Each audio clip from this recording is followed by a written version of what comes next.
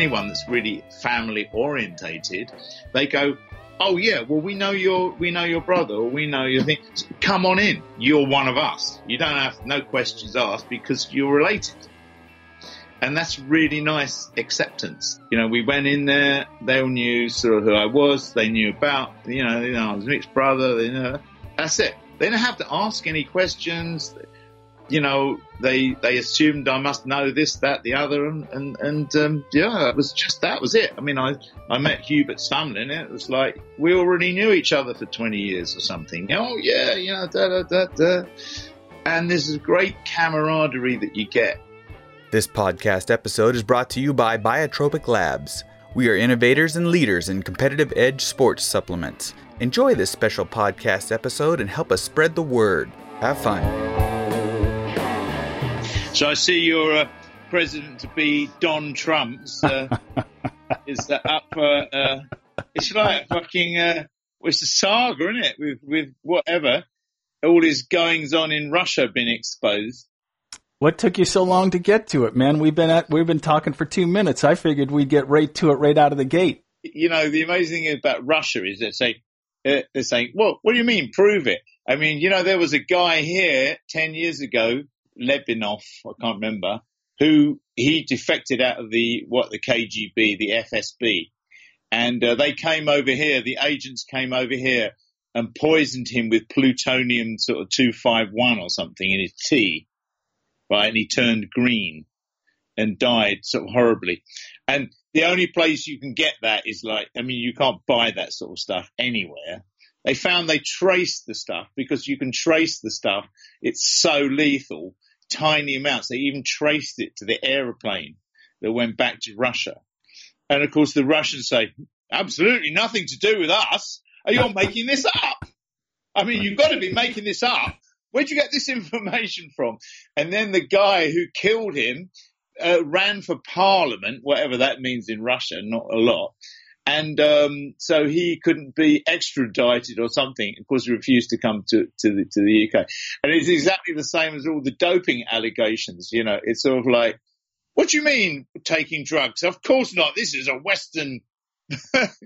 everyone's on fucking drugs. Well, everyone's know that everyone on the Eastern Bloc, let alone the Western Bloc, has been on drugs for like 50 fucking years. That's what they do. It's a sort of glorified state cheating, isn't it? That's what they do. They don't, No, it's true. That story that you were talking about is amazing. There's a book, I believe the title's called The Oligarchs.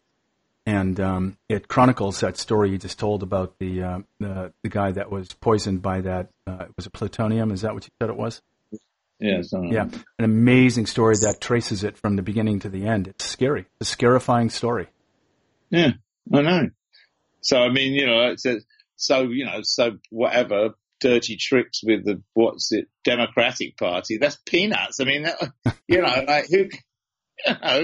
I mean, how sort of Trump says, I don't believe that. No, of course that's not true. I mean, sort of, obviously it's very hard to find out what's true and what's not true. But I had some friends over here, and because Putin's been around quite a long time, and I had some friends. In fact, the guy was the Czech film Milos Forman. It was a friend of his. And it must have been 20 or 30 years ago. And I had a friend who knew them. And this was like, obviously, when we still had the Iron Curtain up and all that stuff. And I remember being in the summer flat of these guys. And when Putin's name came up, and I knew nothing about who he was or anything, but they knew everything about Putin. They said, oh man, this is going to be... they read it because all the Eastern Europeans, and I've got quite a few friends in Poland, these guys were from the Czech Republic, and they all absolutely hate the fucking Russians because the Russians ran their country for fucking 50 years. Yeah. It's no laughing matter for them. It was like they had the Russians in their country, if not directly by proxy regimes, Poland and everywhere. It's all run by the Russians. We don't take the Russians too lightly here either. As far as we're concerned, we've never left the Cold War. They've never they've never been our friends. They've never been our allies, and we see them as serious issues over here as well. We have no trust for them at all. As far as I'm concerned.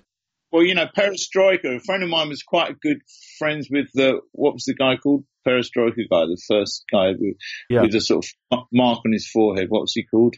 Gorbachev. Gorbachev, yeah. Yeah, well, this friend of mine who worked for the government over here, he became quite good friends with Gorbachev, and he was actually really quite a good guy, Gorbachev. He seemed like a good guy. He came off like a good guy. He seemed like someone who was trying to really turn Russia into more modern and progressive society, but it didn't hold, didn't stick. All right, well, let's just talk about you. And I first became acquainted with you on the Midnight Special. We talked about that, Kirshner's rock concert, one of those two, and American Bandstand. So what are you up to? What are you doing these days? Tell me about your projects. What is Chris Jagger doing? The bands you're working with? I know you're doing lots of different things. Let's just start one at a time. I'm finishing off this best. I've got a BMG from Berlin. They bought my catalog, and they've got my publishing and everything, and we're putting out all the best, I'm calling it. So it's a selection from all the albums, apart from the one album that Curb still have, which I have absolutely no rights over. So I can't use any of those tracks, and that was quite a good album. So all the other albums I've got, they bought up about 5 CDs worth, and we're putting out all the best. And that should have been out already, but then we wanted to include a DVD. So there's been a few hiccups on the way, but we're putting out the DVD that I did with John Payton over there in Austin. I Got the Blues in Austin, which we did one weekend when I came over. I had a planned trip to Austin to see John, and we had the radio show called the Blueseum of Fine Art that he set up, and I used to do my little bit from over here with a voiceover, and then he'd stitch it up together at Bill Ham's place, the guy who managed ZZ Top, and then that would go out on a weekly basis. And so I made a date to come over there to Austin. And then as it happened, the Rolling Stones rescheduled a show, and they did a show in Austin the same weekend that I was coming out. I was out there for a week. And so John said, hey, this is too good an opportunity to miss. Let's film it. So we filmed it, and we went around to Antone's with Susan Antone. She was great. She helped set up all the contacts. So I interviewed a bunch of people, Hubert Sumlin, Pine Top, went to Pine Top Perkins' house. We took Pine Top to the Stones show. We did a little clip with my brother, Chuck Lavelle, playing a bit of piano. The only thing was that show was on a Sunday. And Pine Top had taken a vow, or told his mother or something, that he was never play boogie woogie on a Sunday. So he refused to play piano. All he would play is Precious Lord. Right. Everyone was on that one. And so that was a bit difficult. We had to negotiate around that one. But then we went to Pine Top's house, and he was great playing the piano, and we had a jam and all that stuff. And we did it all in a couple of days. And Double Trouble, Chris Layton and Tommy Shannon. And then it ended up with me jamming at Antone's with Hubert, which was great, and they filmed it, but the sound was unusable because it was too loud and they didn't have a limiter on. So we got no sound on it. But anyway, so we stitched together a little video with that, and we're going to include this video with this album of mine. So it's a CD, 15 tracks down from the 90s to the present day, and this DVD. So I'm doing that with BMG, and obviously they want to set it up so it's going to get maximum interest and attention and all that stuff. And it's because I'm looking after myself, I'm doing the whole thing. It's so time consuming. I've just been doing the artwork with my Elliot, who plays fiddle with me. She's very good, and she's doing the artwork in Photoshop. And boy, it goes on and on and on. All the little details of this and that and the other, and the stuff and the contractual stuff, and oh my God. So anyway, we're getting there, but it's a bit of a process. So in the meantime, I'm doing little gigs here and there, but nothing much. I'm hoping this album's going to come out, and I'm looking forward to coming to the US to do some kind of a tour, to do some dates. Either with some musicians over there, which would probably be the cheapest option, or bring a couple with me, or whatever we can manage. But I hear Trump is upping the ante. Well, you may laugh, but it's going to increase the cost of the visa.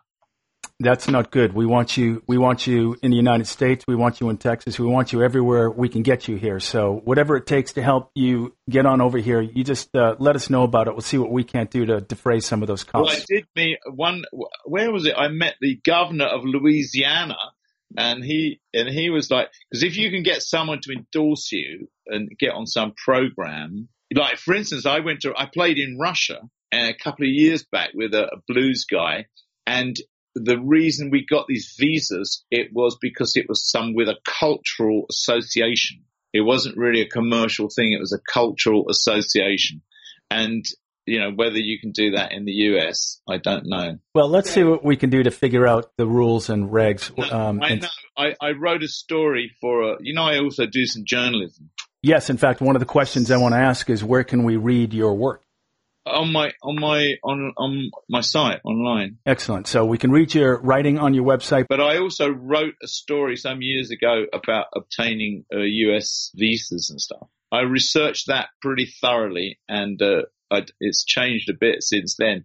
But I mean, it's just gotten this bureaucracy. I had to fill in a form for Australia the other day, and they have questions in there like, have you ever been to a terrorist training camp?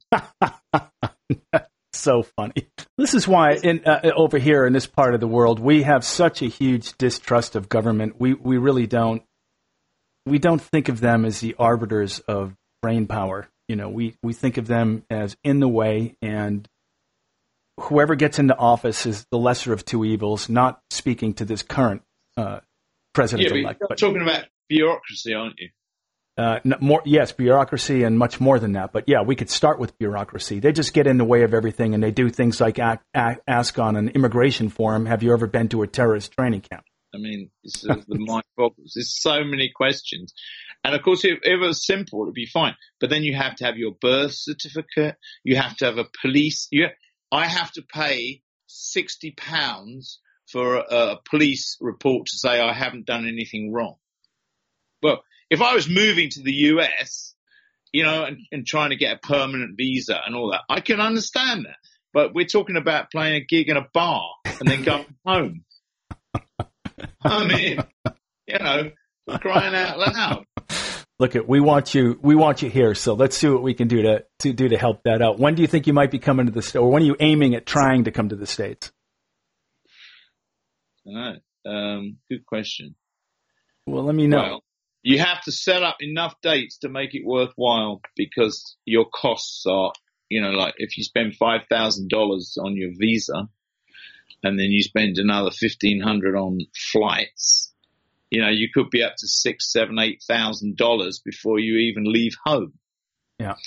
So it's no good coming for one gig unless that one gig is going to pay $50,000.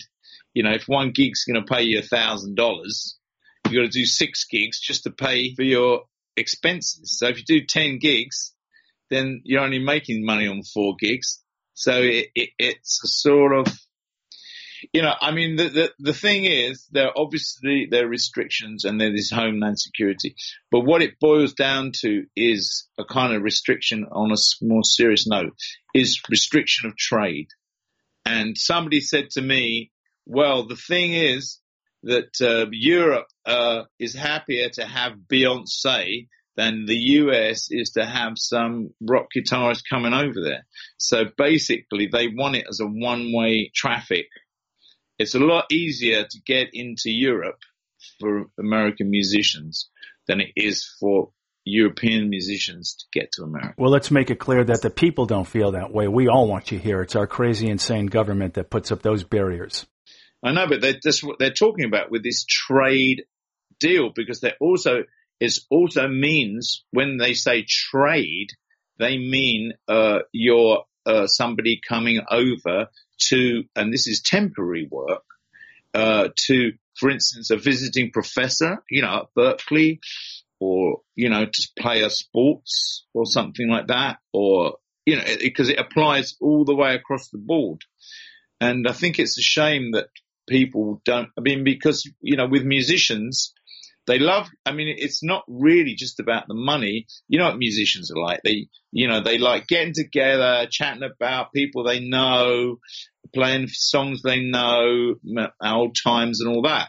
And that's what musicians and people thrive on. So whether you're from Australia, Germany, US, whatever, they don't really care that much. And I think this thing about governments making it this kind of, it's really bad, because over here we've got the European Union as was. Now we're going to leave the goddamn EU, which to my mind is completely bonkers, although there's things wrong with it. It's not perfect, but I always felt that, we go to Germany, and not that long after the Berlin Wall and everything came down, we were over there playing in what was East Germany, go to Czechoslovakia, go to Poland, and they love having you go there. And as a cultural exchange, it's really important, and people make friends, they stay with people over there. So culturally, you get a really interesting thing happening. This is not about politics, making money, governments, trading. This is just about people culturally sharing things that they enjoy. And, to cut all this off, well, this is what happened with Russia, isn't it? This is what happened in the Cold War. They stopped anyone listening to rock and roll. And basically what it came down to was people lived in Yugoslavia, as was, and they would get the radio from Italy. And all they wanted was Beatles, Rolling Stones, and Blue Jeans, Right. And they didn't really care about the politics. They wanted to be the same as the other youth, and be part of that whole culture.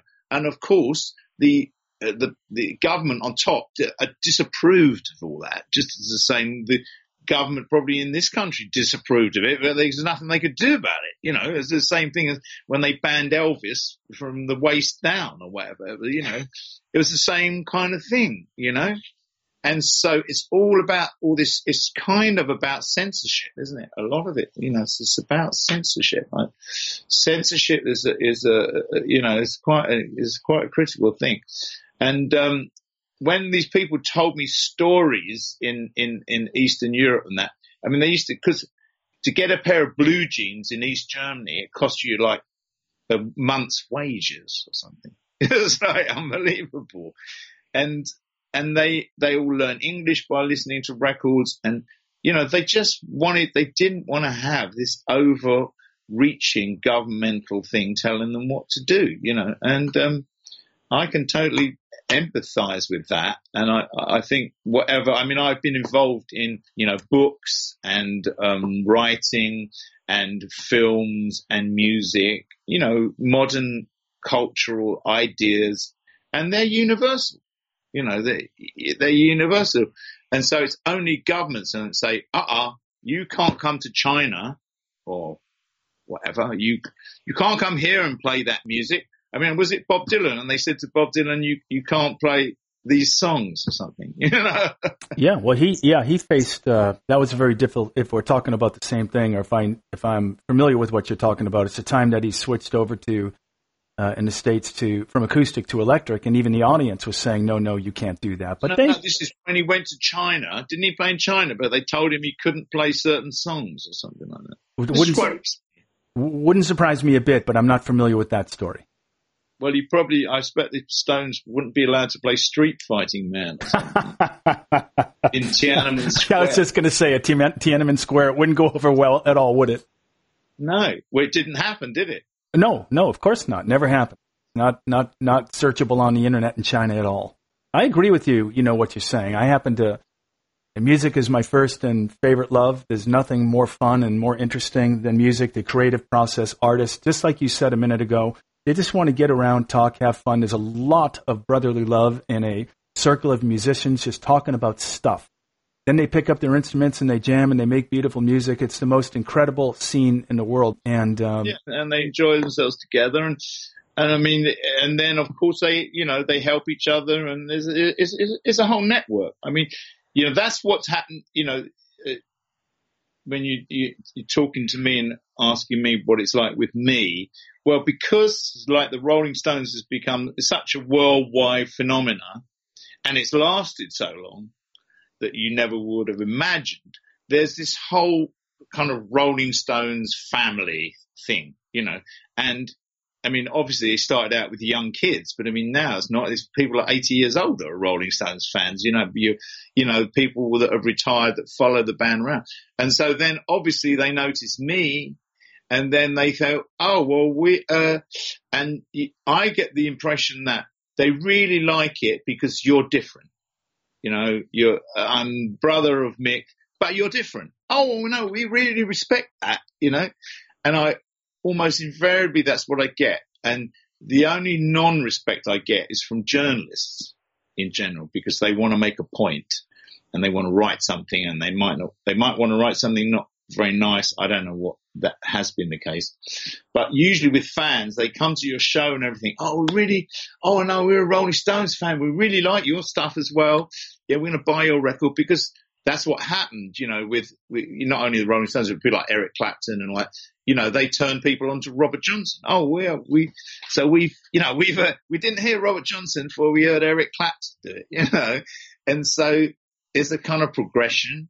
And so then like people say, oh, you play Cajun music. How did that happen? Where'd that come from? And that sort of thing. And so then they go down that avenue and they go, oh, yeah, we discovered all that through you doing it. And so it's a kind of process of family association and stuff. And I think that's a really nice thing. And that isn't really highlighted very much. What generally is highlighted with me is, oh, it must be really difficult being mixed brother. That they go on about that. And I go, well, what's the problem? And someone said that the other day, and I said, well, you could be the son of a mass murderer. That might be more of a problem. So like, it's not that bad, for Christ's sake, once you get used to it. How long did it take to get used to it? Yeah, well, quite a long time. But, I mean, obviously people can get hung up about certain things, and that's understandable. That happens. But what I'm saying is, it's and the interesting thing is, particularly when I meet Black American musicians, they go, oh, I know who you are. They have no problem whatsoever with you playing music and Mick playing music, and maybe your cousin plays music, and whatever, the whole family plays music or sing gospel or whatever.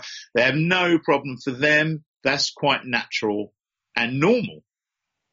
And they also, because, I mean, it's not entirely a black thing. There's anyone that's really family orientated.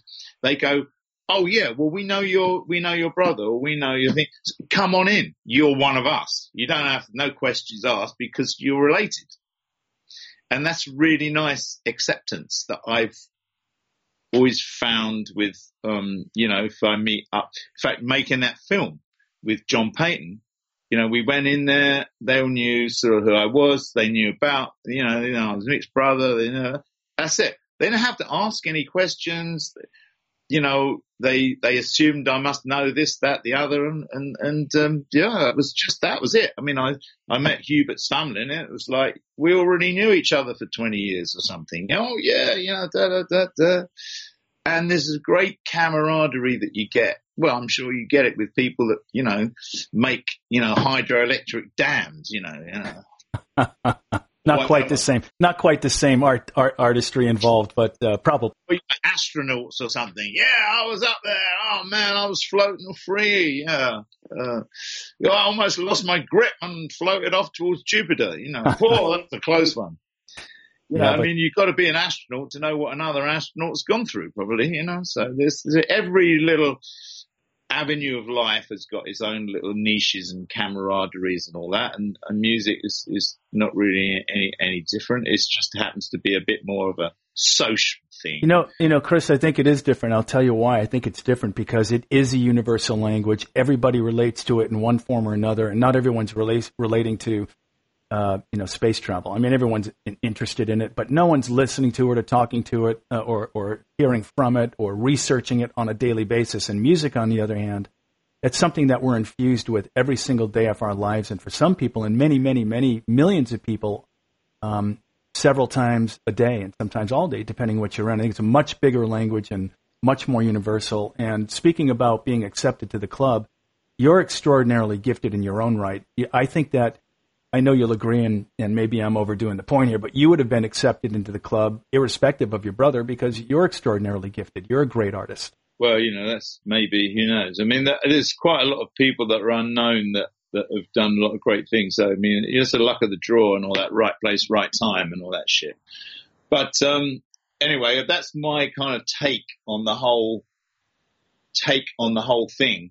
And when I was younger, obviously, when you're adolescent and you're growing up, to be someone's famous brother, it could confuse you a little bit.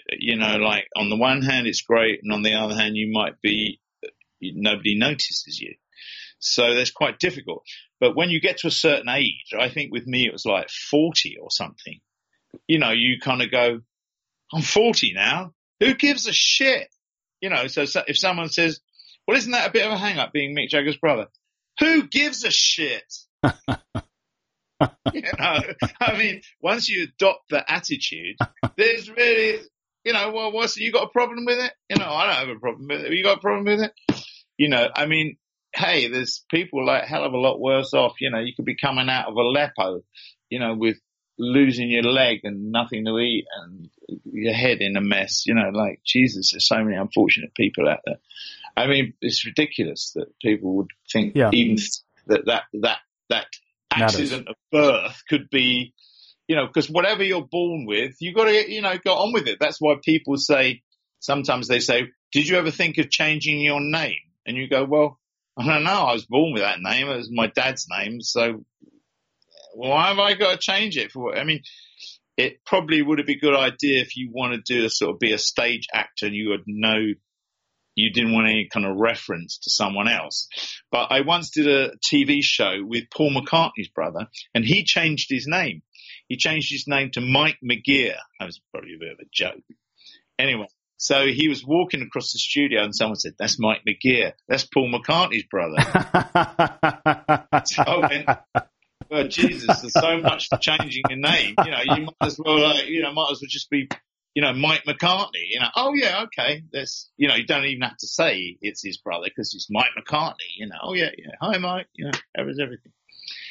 And, obviously that must have been quite difficult for him that he was the older brother.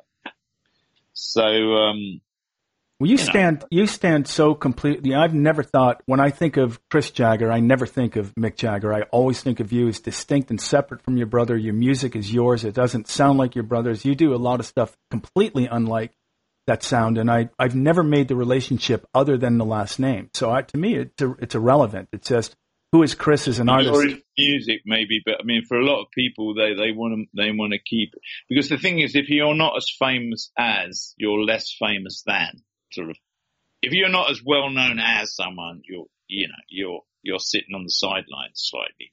So, because I mean, there are a lot of people. It's quite interesting. You could make quite a good program. Like Bing Crosby, he had a brother. He was a band leader, Bob Crosby. Buddy Guy's brother played. What happened to him? I didn't catch up with him too much. I mean, it's littered with, there's a history, but generally speaking, what happens with brothers is quite interesting because there's a guy not too far from me. He lives here, David Knopfler, who's Mark Knopfler's brother. And I think he has now he played with his brother in the band. Drums, right? No, he's a guitar player. He's a guitar player, okay. But they had a big falling out or something. So you never see him. He doesn't play anymore with him. And obviously it's been quite difficult because he didn't really write any of the songs and stuff. His brother wrote it. And it's the same with Ray Davies. He fell out with his brother who was in the band, Dave Davies. So like they start off playing together and then they have this terrible fallout and never speak for the rest of their lives. The thing is, those fallouts happen in bands all the time, whether you're related or not. So you just got to figure it's going to happen. And I think the Allman Brothers had something similar, didn't they? They were always fighting on. Well, the Gallagher brothers, Noel and Liam, they don't talk, apparently. Well, who knows? Yeah.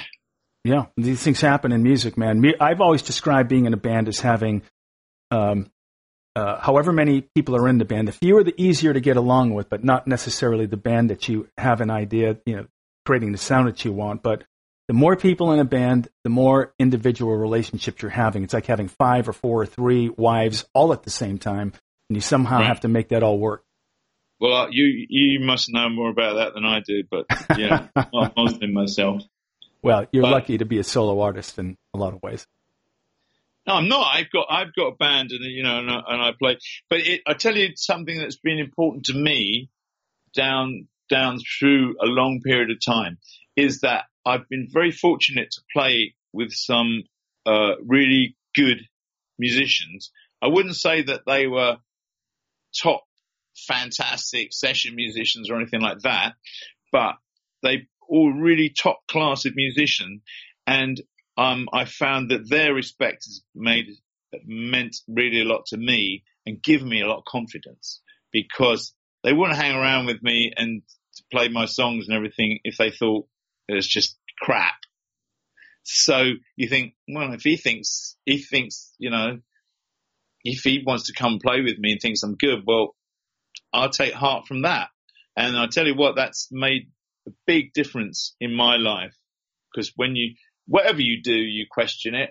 Should I be doing this? And confidence and everything like that. And that's just natural. Even people that are really, really famous, you never think they would ever question their own ability. They lack confidence sometimes, and I can't do this and I can't do that, and writer's block or something. I'll never write another thing. And that's meant an awful lot to me, is having musicians around me, and also to be able to have those musicians around you and get the best out of them, because that's something that is almost like being a conductor. And you don't necessarily have to be that technical a musician for that. You have to have an all-encompassing kind of idea of the show and how it's presented and how you're going to entertain, because a lot of the time musicians are so into the music, they miss the bigger picture of the whole thing. And, I think that's what my brother's, very good at. He's very good at orchestrating the whole thing. I mean, he runs the whole thing, It would have never happened without him running the whole show, organising it, doing all the business, that. All the other guys, yeah, sure. Charlie plays the drums, and that's about all he does, helps a little bit with the graphic design. But, I mean, my brother's put that whole, he's like Barnum and Bailey or something, It's like the whole show. Okay, you've got to get up and sing. That's part of it. But it's, and how you use them and where they come along and what order you do the songs in and who does a solo here and all that stuff.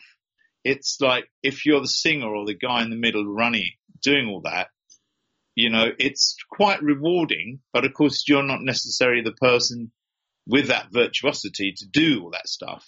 You've got to let other people run with it. But that's really nice. So I've found that I've kind of had a bit of a talent to do that. And so the musicians that have played with me, I always like to get the best out of them, to have them enjoying themselves and projecting and doing really well, because that's the mark of a successful gig, a successful band, is that people being engaged and doing it. Because you do hear a lot of stories. Oh, I hate playing with such and such. He's such a wanker.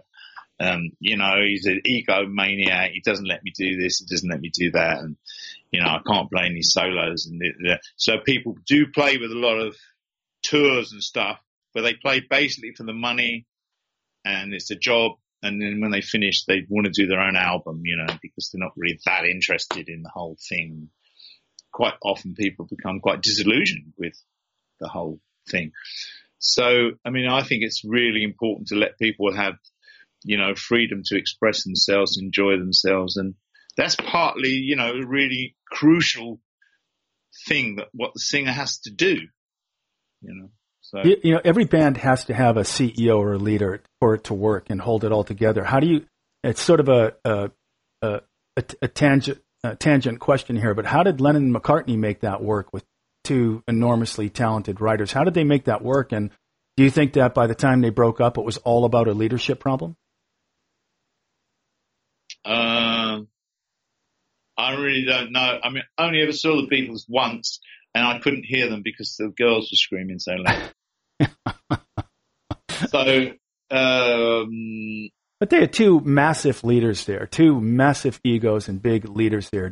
Yeah, I think George was always very disappointed that he was slightly excluded from the writing process by the other two.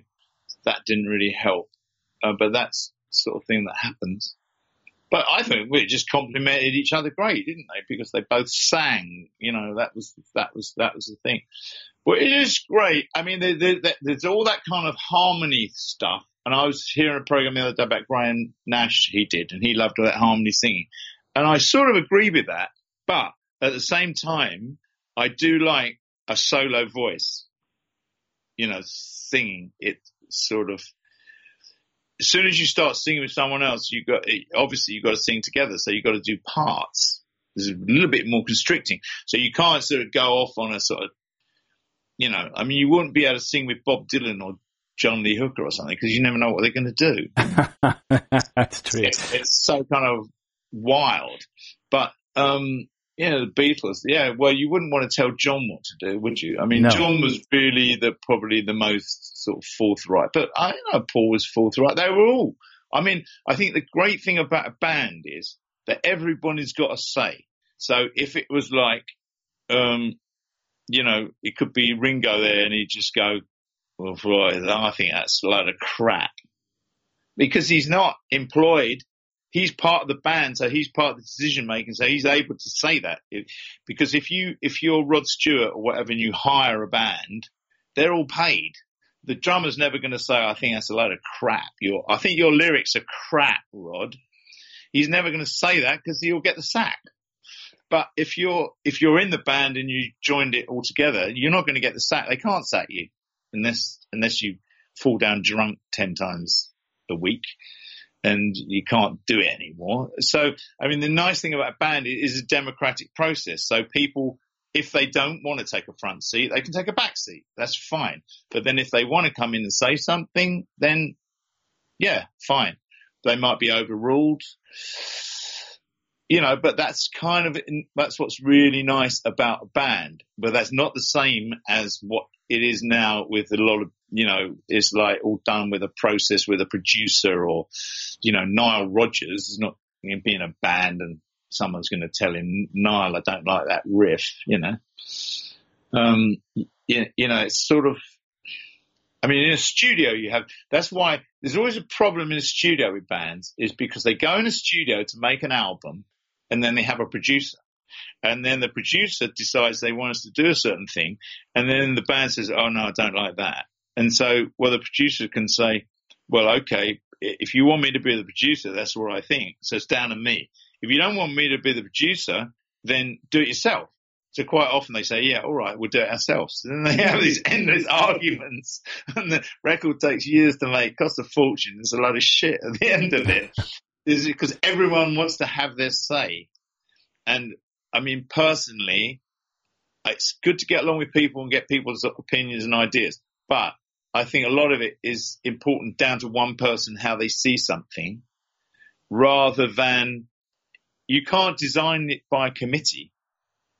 Like designing stuff by committee, because you say, oh, I think this cover should be red. And then the other blokes, because you said red, they'll say, oh, what about green?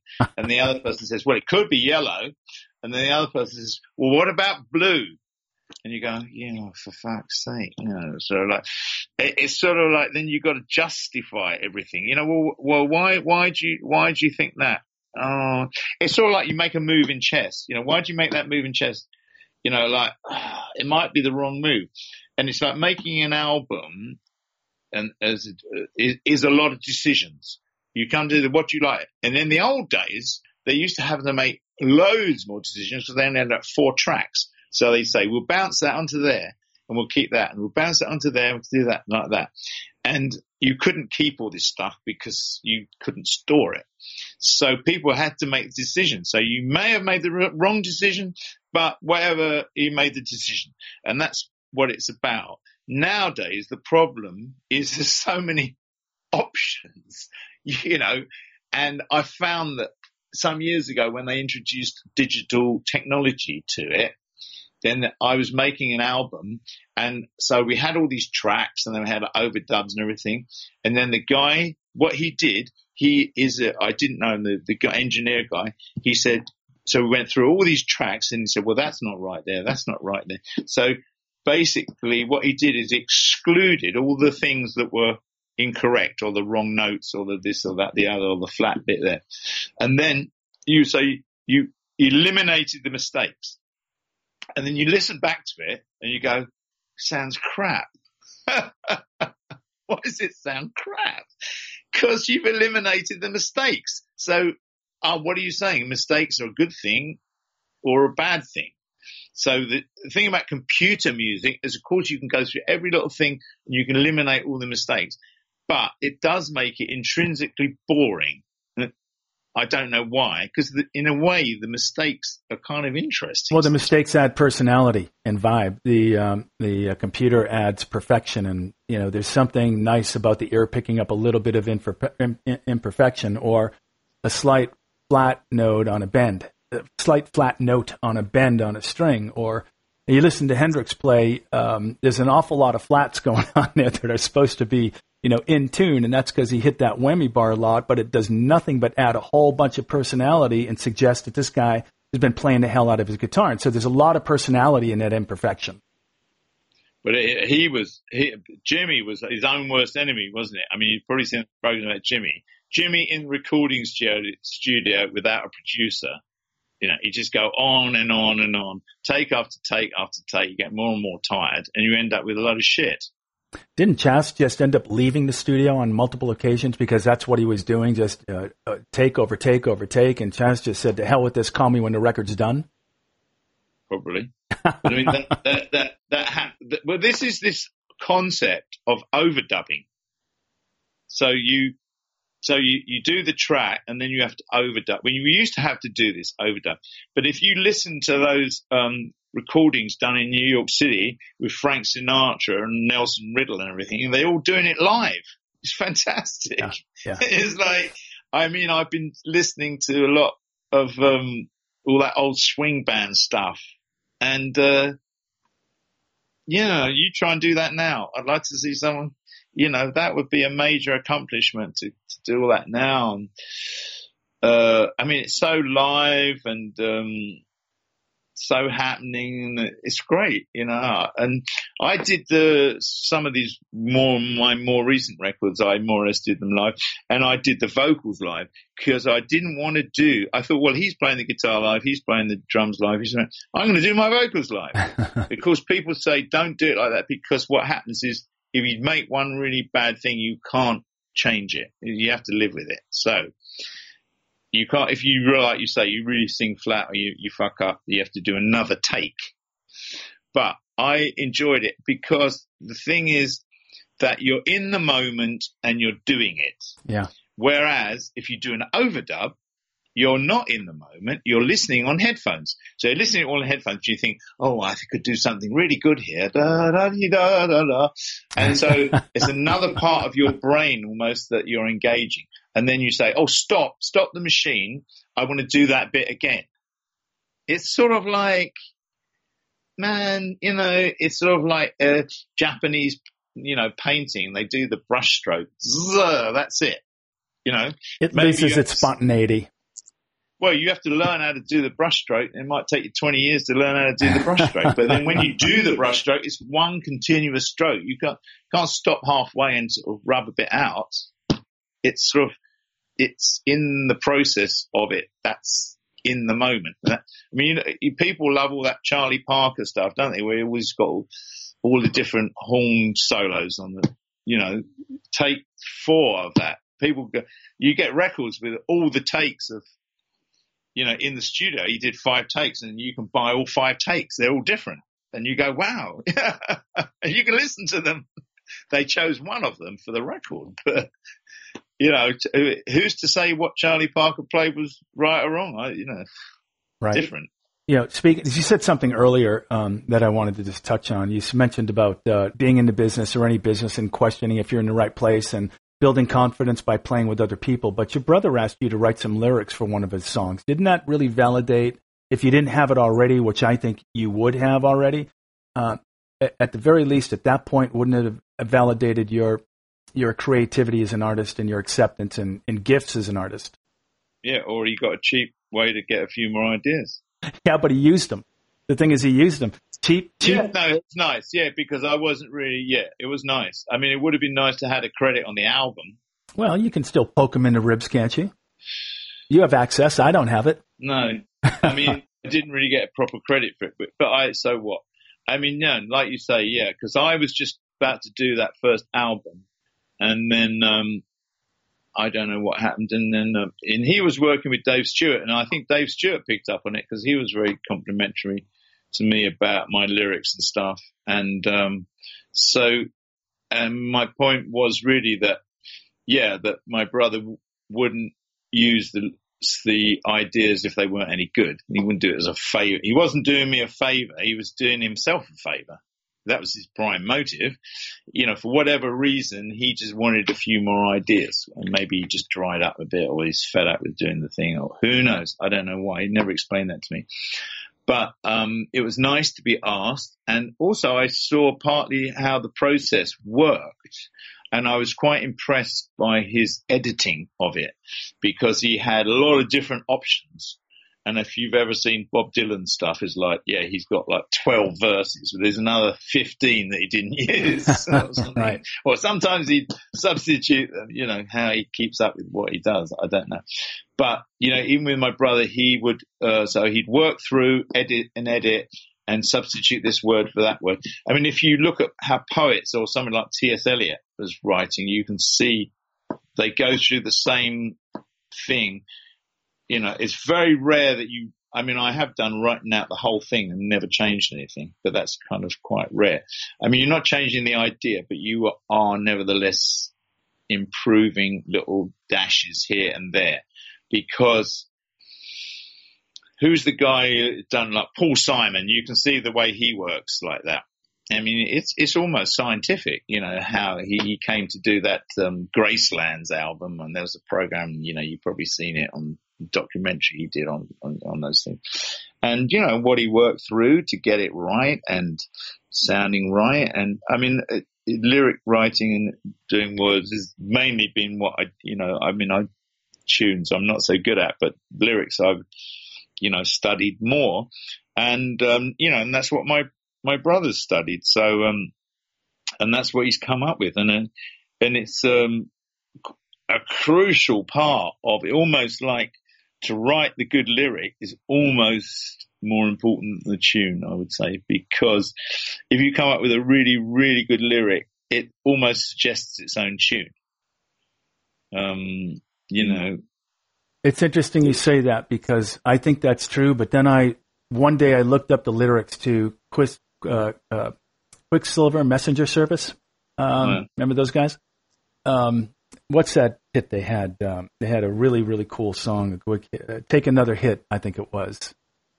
And the song carries the lyrics. The lyrics don't make any sense at all. I think there's always that. They make no sense. Like, what is this guy writing about? You'd have to be in a set at the time, and he was probably on acid and a whole bunch of other stuff. But you need the two together, don't you? Like somebody like, Irving Berlin or something like that, that they kind of, but then you know, a lot of those really, really good songs, they were split up and 2 or 3 Johnny Mercer and different people wrote different parts of it. And those guys were serious students of how to write, you know, and sometimes they did over egg it with the too many clever, you know, it was a sort of Jewish Tin Pan Alley thing. But I mean, that was where the whole science that's where it was. You know, it was like those guys were serious songwriters. That's all they sort of did, you know. So, I mean, this new thing started with Joni Mitchell or whoever. Oh, because you're the artist, you got to write the song. That was never what, I mean, what did Elvis ever write? You know, nothing. No, he was not a writer. He was a performer, is what he was. He's a big so he knew what his strength was. You know. Tell me about his name on a few records though. They used to do that.